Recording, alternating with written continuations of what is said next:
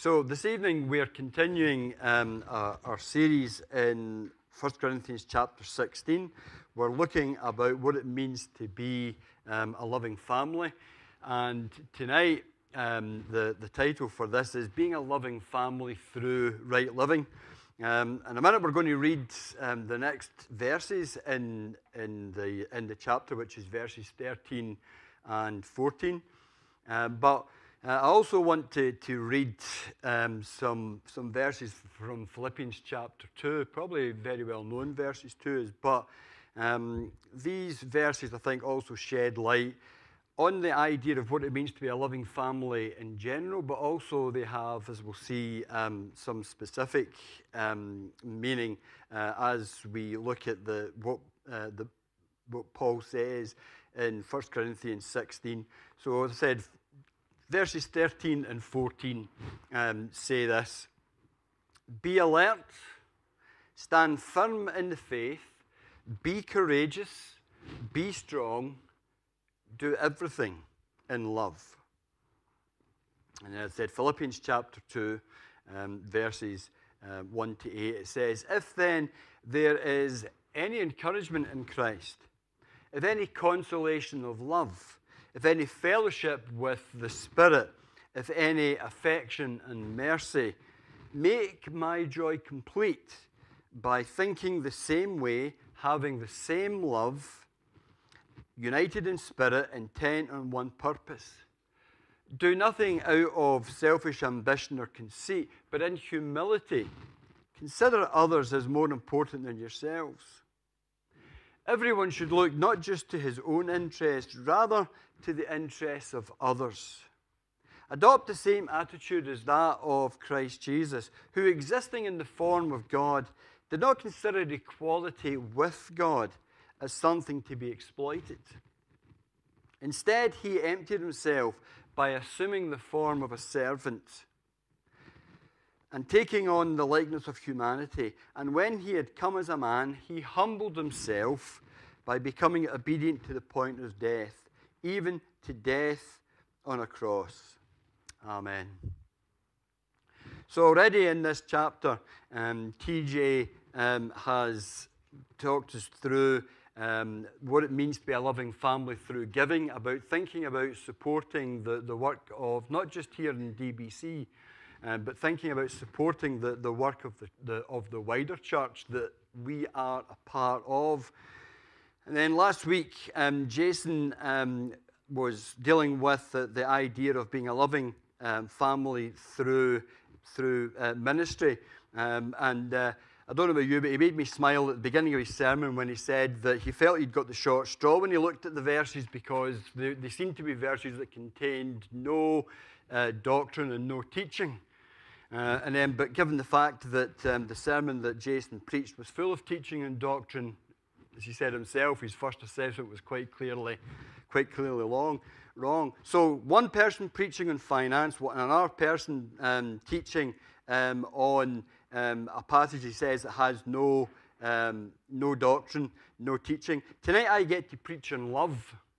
So, unlike Jason, I can say I've not got the short straw. How hard can it be to be able to preach a sermon on love? So, everybody loves love. Sorry, for the first time tonight, I am having problems with my tablet. I'm reading my notes. Everybody loves love. According to the Beatles, all you need is love. Huey Lewis, Jennifer Rush, and Frankie Goes to Hollywood sang about the power of love. How many of you been home this morning, by the way, and Googled some of these? Freddie Mercury complained about not being able to find somebody to love. And as I said this morning, 20 years later, we still don't know what it is that Meatloaf wouldn't do for love. Everybody loves love until they find out how hard and how costly it can be. Jonathan Swift, a 17th century Anglican minister, said, I love humanity. It's people I can't stand. There's a poet called Philip Larkin who wrote a poem called Love. And he said, the most difficult thing about love is being persistent enough, is being persistent enough to interrupt someone else's existence. What a cheek it must take. So these two verses can list 5 commands culminating in a command to love that Paul challenges his readers to obey. So as we go through these 5 commandments, tonight I want us to think about 2 things. First of all, as always, how do I apply this teaching? How do I put the Bible into practice in my own life in order to be a better Christian? But also, the second thing I want us to think about is, as we think about being a loving family, how do we help and encourage one another to be able to put these things into practice so that we all grow, so that we all benefit? So the first command says, be alert. And Paul starts off there by saying that we need to be deliberate, we need to be intentional. We need to be disciplined about our faith. It's very easy, if you've been a Christian for a long time or if you're in a relationship for any length of time, that after a while you can become complacent. You can just take things for granted and let things slide. And it can be no different for us as Christians. We start off, I think, for most of us, with a great deal of enthusiasm about reading our Bible and about praying and about going to church. And then perhaps as time goes on, we kind of think, well, it's a cold, wet November night. I'd much rather be sitting in the house in front of the television, you know. Or I've got so many other things to do that taking the time to spend time in prayer or to read our Bible becomes something that we do off and on. So, are we alert? Do we take time to do a spiritual health check?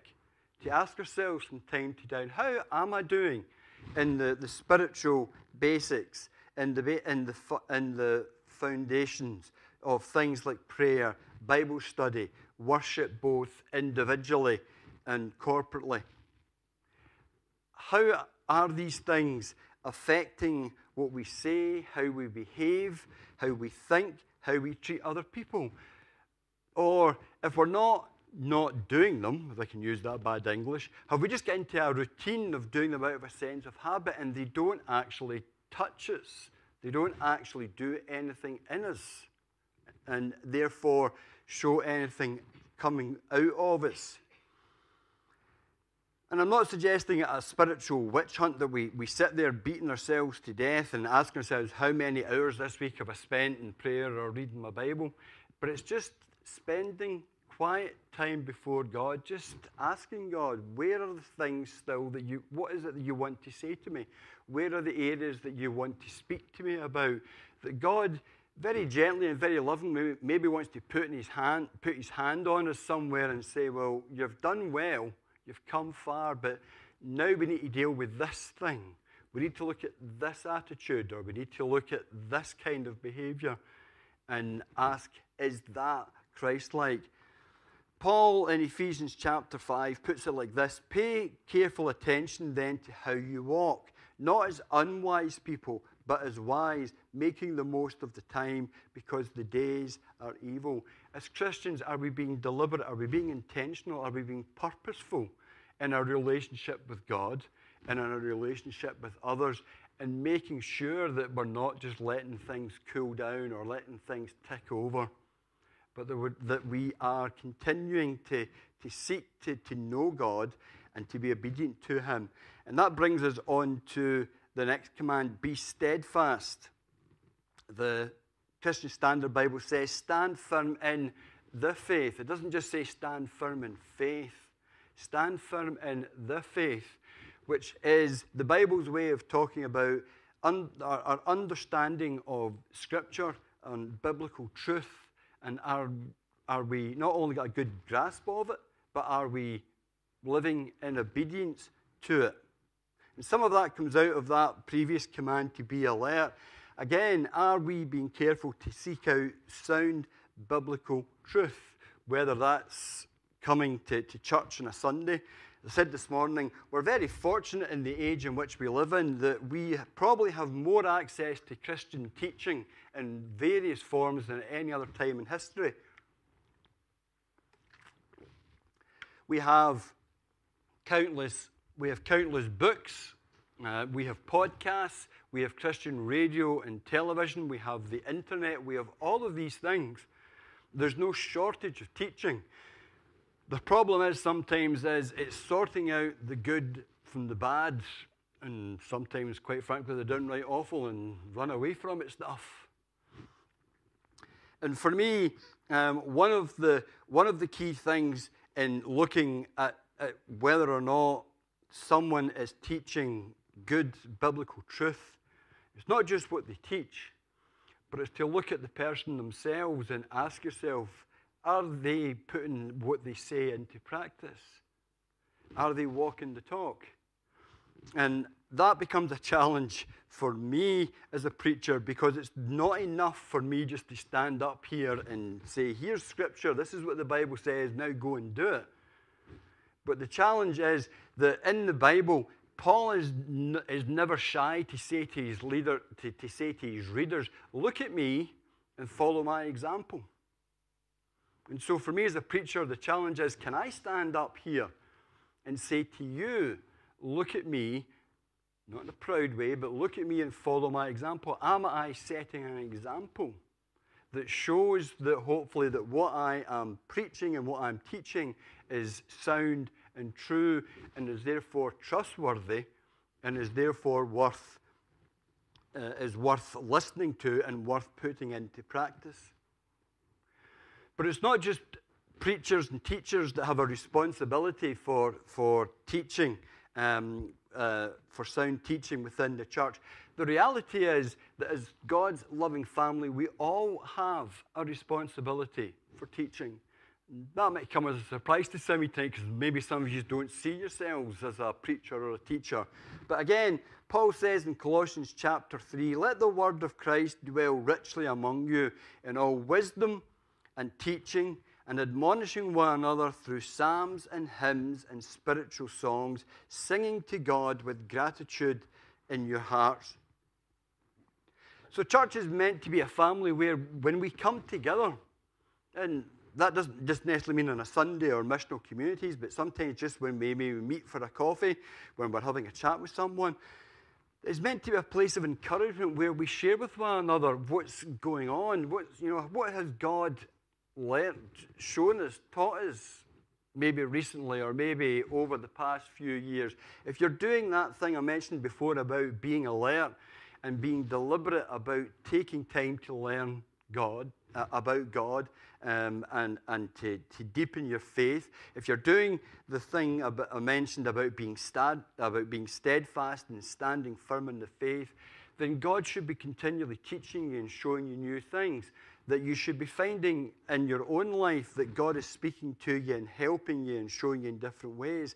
And sometimes we need to share that with one another, and that we learn about God, not just from someone, standing up the front, or not just from an author of a book, but we learn about God from one another and from one another's experiences.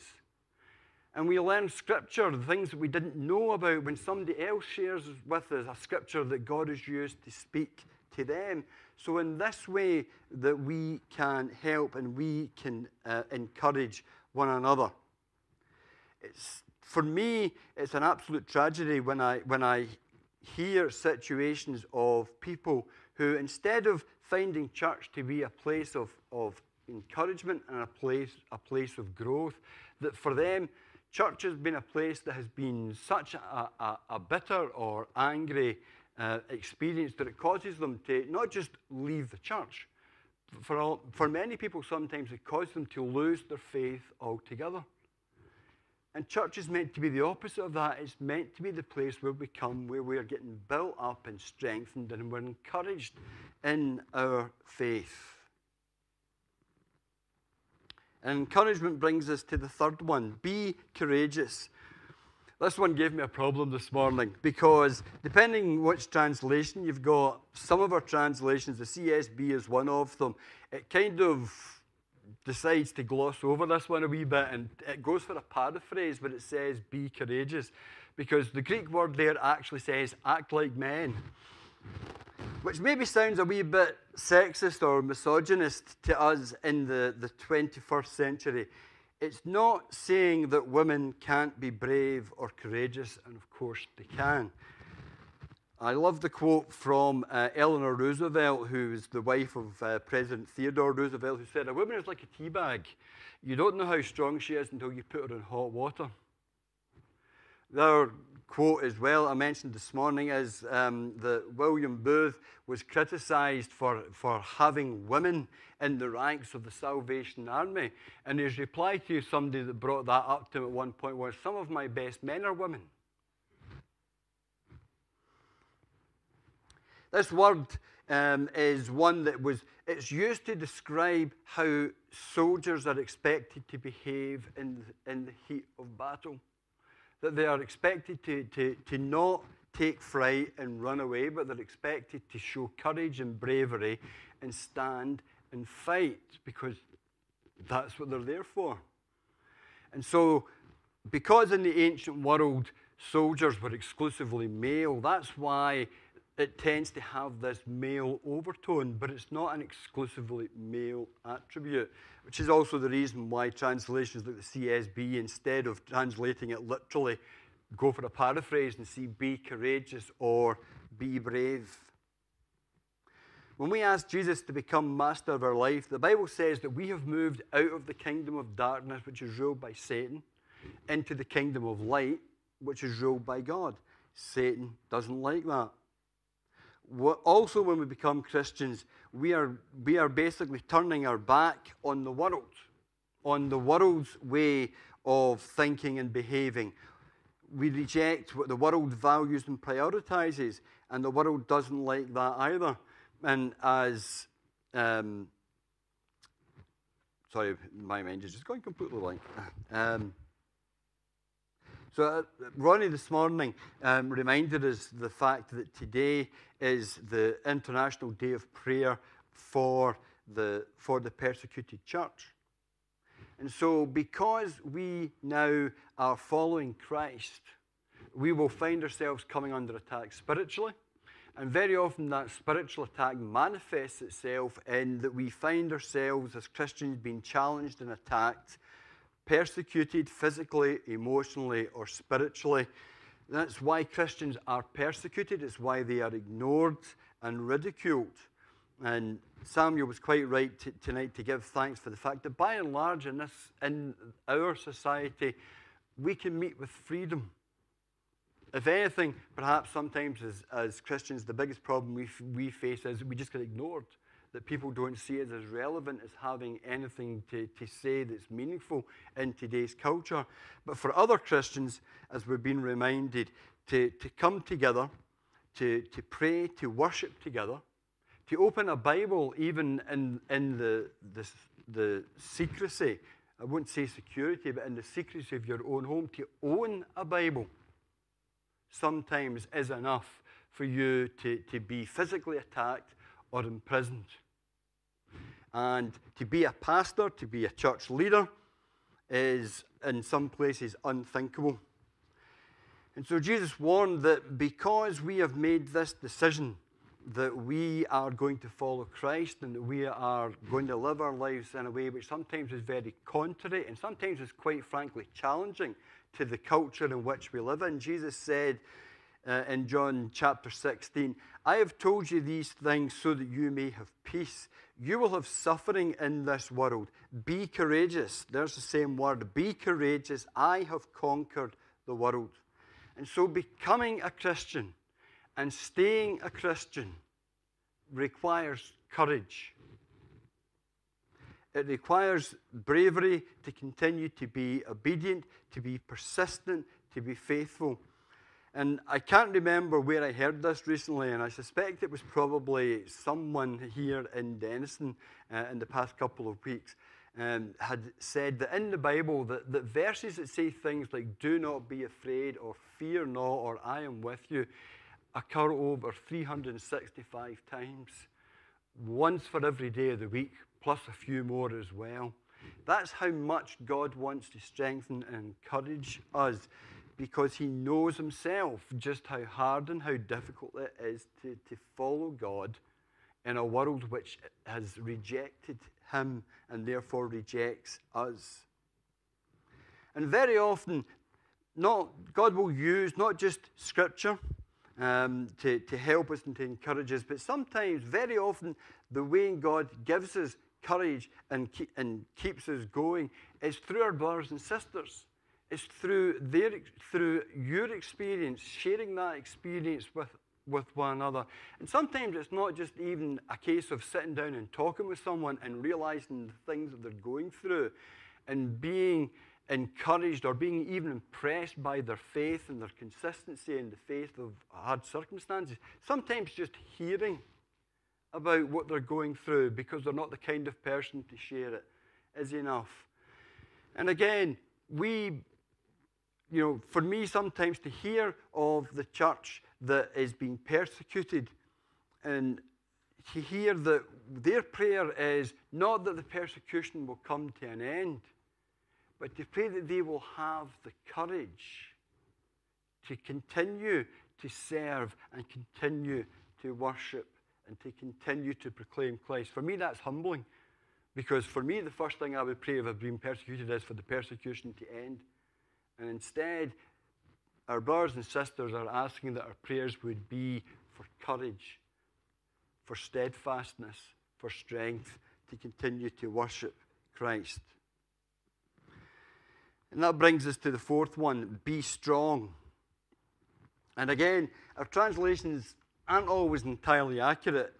It's because the Greek isn't actually saying be strong, it's saying be strengthened. And that all might seem like much of a difference or an important difference, but actually it is. It's the difference between what's called an active verb and a passive verb. An active verb is something you have to do. So you have to be strong. So whether that's you're saying to somebody, basically, you've just got to, buckle up, just get your chin up, just deal with it. That's not what the Bible says. A passive verb is something that happens to you. Be strengthened. Allow yourself to be strengthened. God does not expect us to live or to serve in our own strength.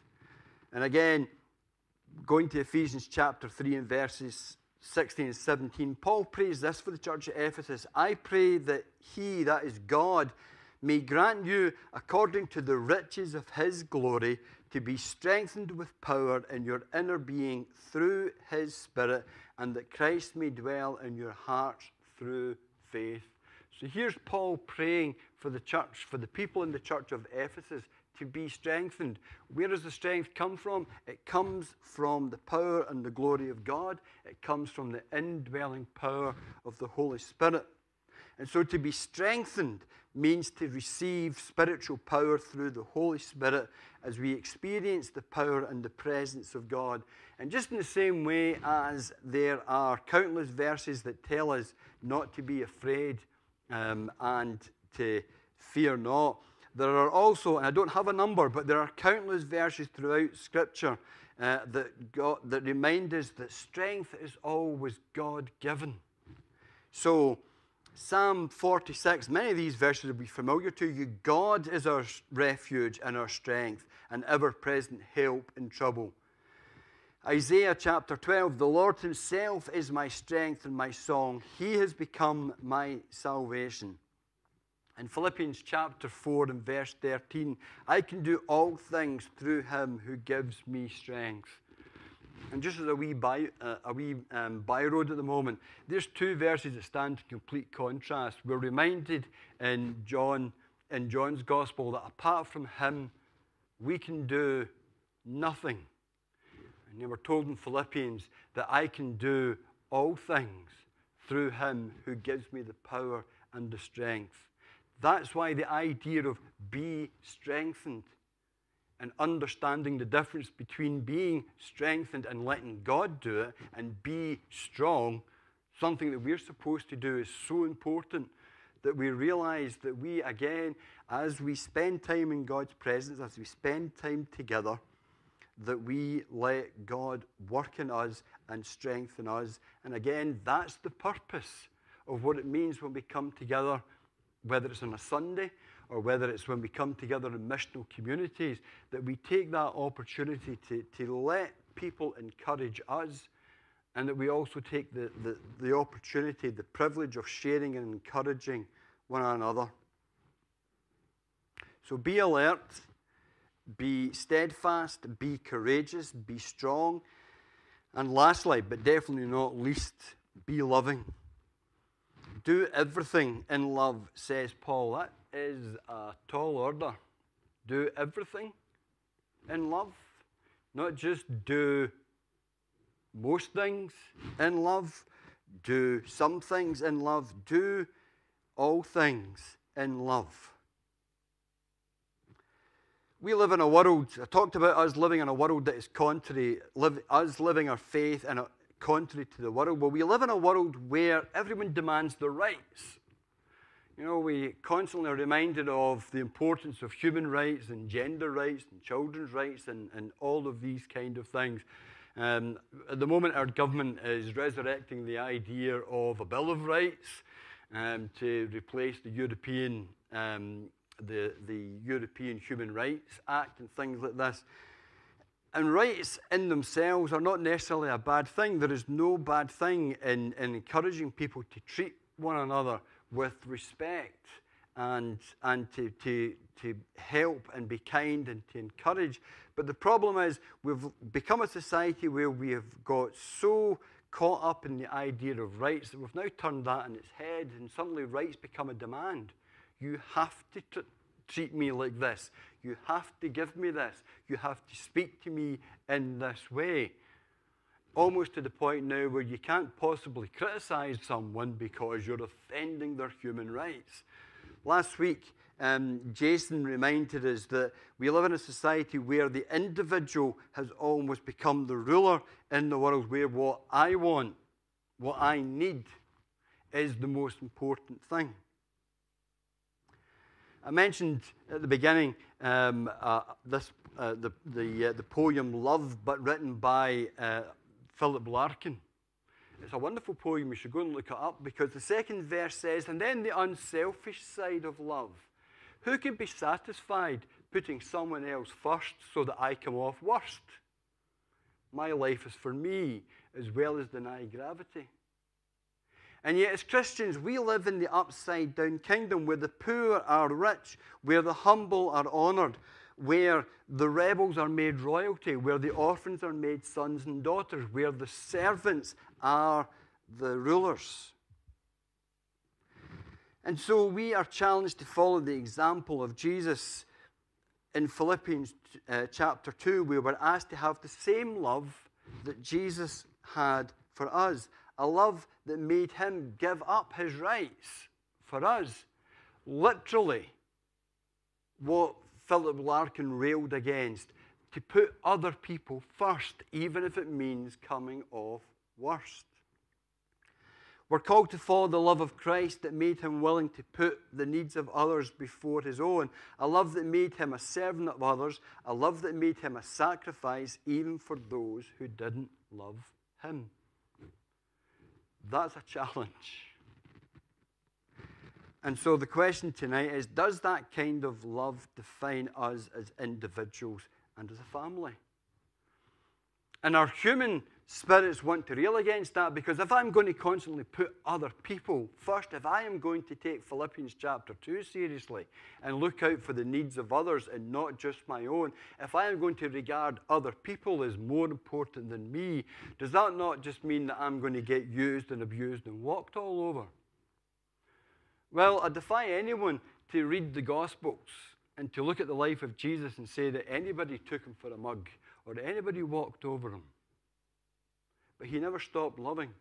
He never stopped being obedient to the Father, even when it was hard, even when it was costly. And that perhaps is the biggest challenge for us tonight. That do we have that same love that Christ has? Are we asking God to give us that same love? A love that means that we look out for one another, that we delight to serve one another and bless one another, that we love one another not because people have earned that love or even deserve that love. But do we love because we choose to do so, because we can do so? That's a powerful, transforming love. That's how God loves us, and that's how God expects us to love one another. So here's the challenge tonight. When people come into Denniston Baptist Church, do they feel that sense of love that we have for one another, that we care about one another, that we look out for one another, that we support and we encourage one another?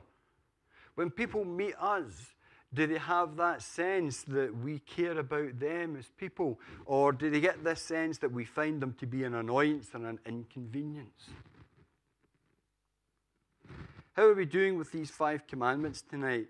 Are we being alert that we're not complacent in our faith, that we are constantly seeking to be a better Christian? Are we being steadfast, seeking to grow in obedience, not just in knowledge of God?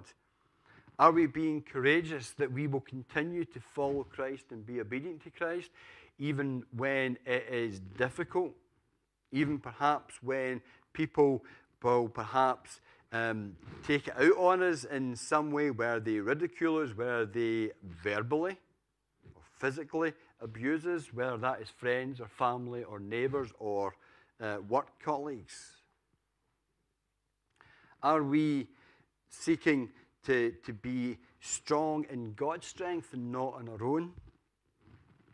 Are we seeking to be loving, showing others that we value and appreciate them, being patient, being kind, understanding, encouraging, showing others the love of God that we have received ourselves? These are challenging things tonight. And as I said, particularly talking about being strengthened, these are things that God asks us to do. But the good thing is, these are not things that God expects us to do on our own. These are not just habits that we develop and that we work on. But God promises that when we start at the very beginning, when we are alert, when we stop and reflect and look at ourselves and say, well, am I being alert? Am I being steadfast? Am I being courageous? Am I being strengthened? Am I being loving?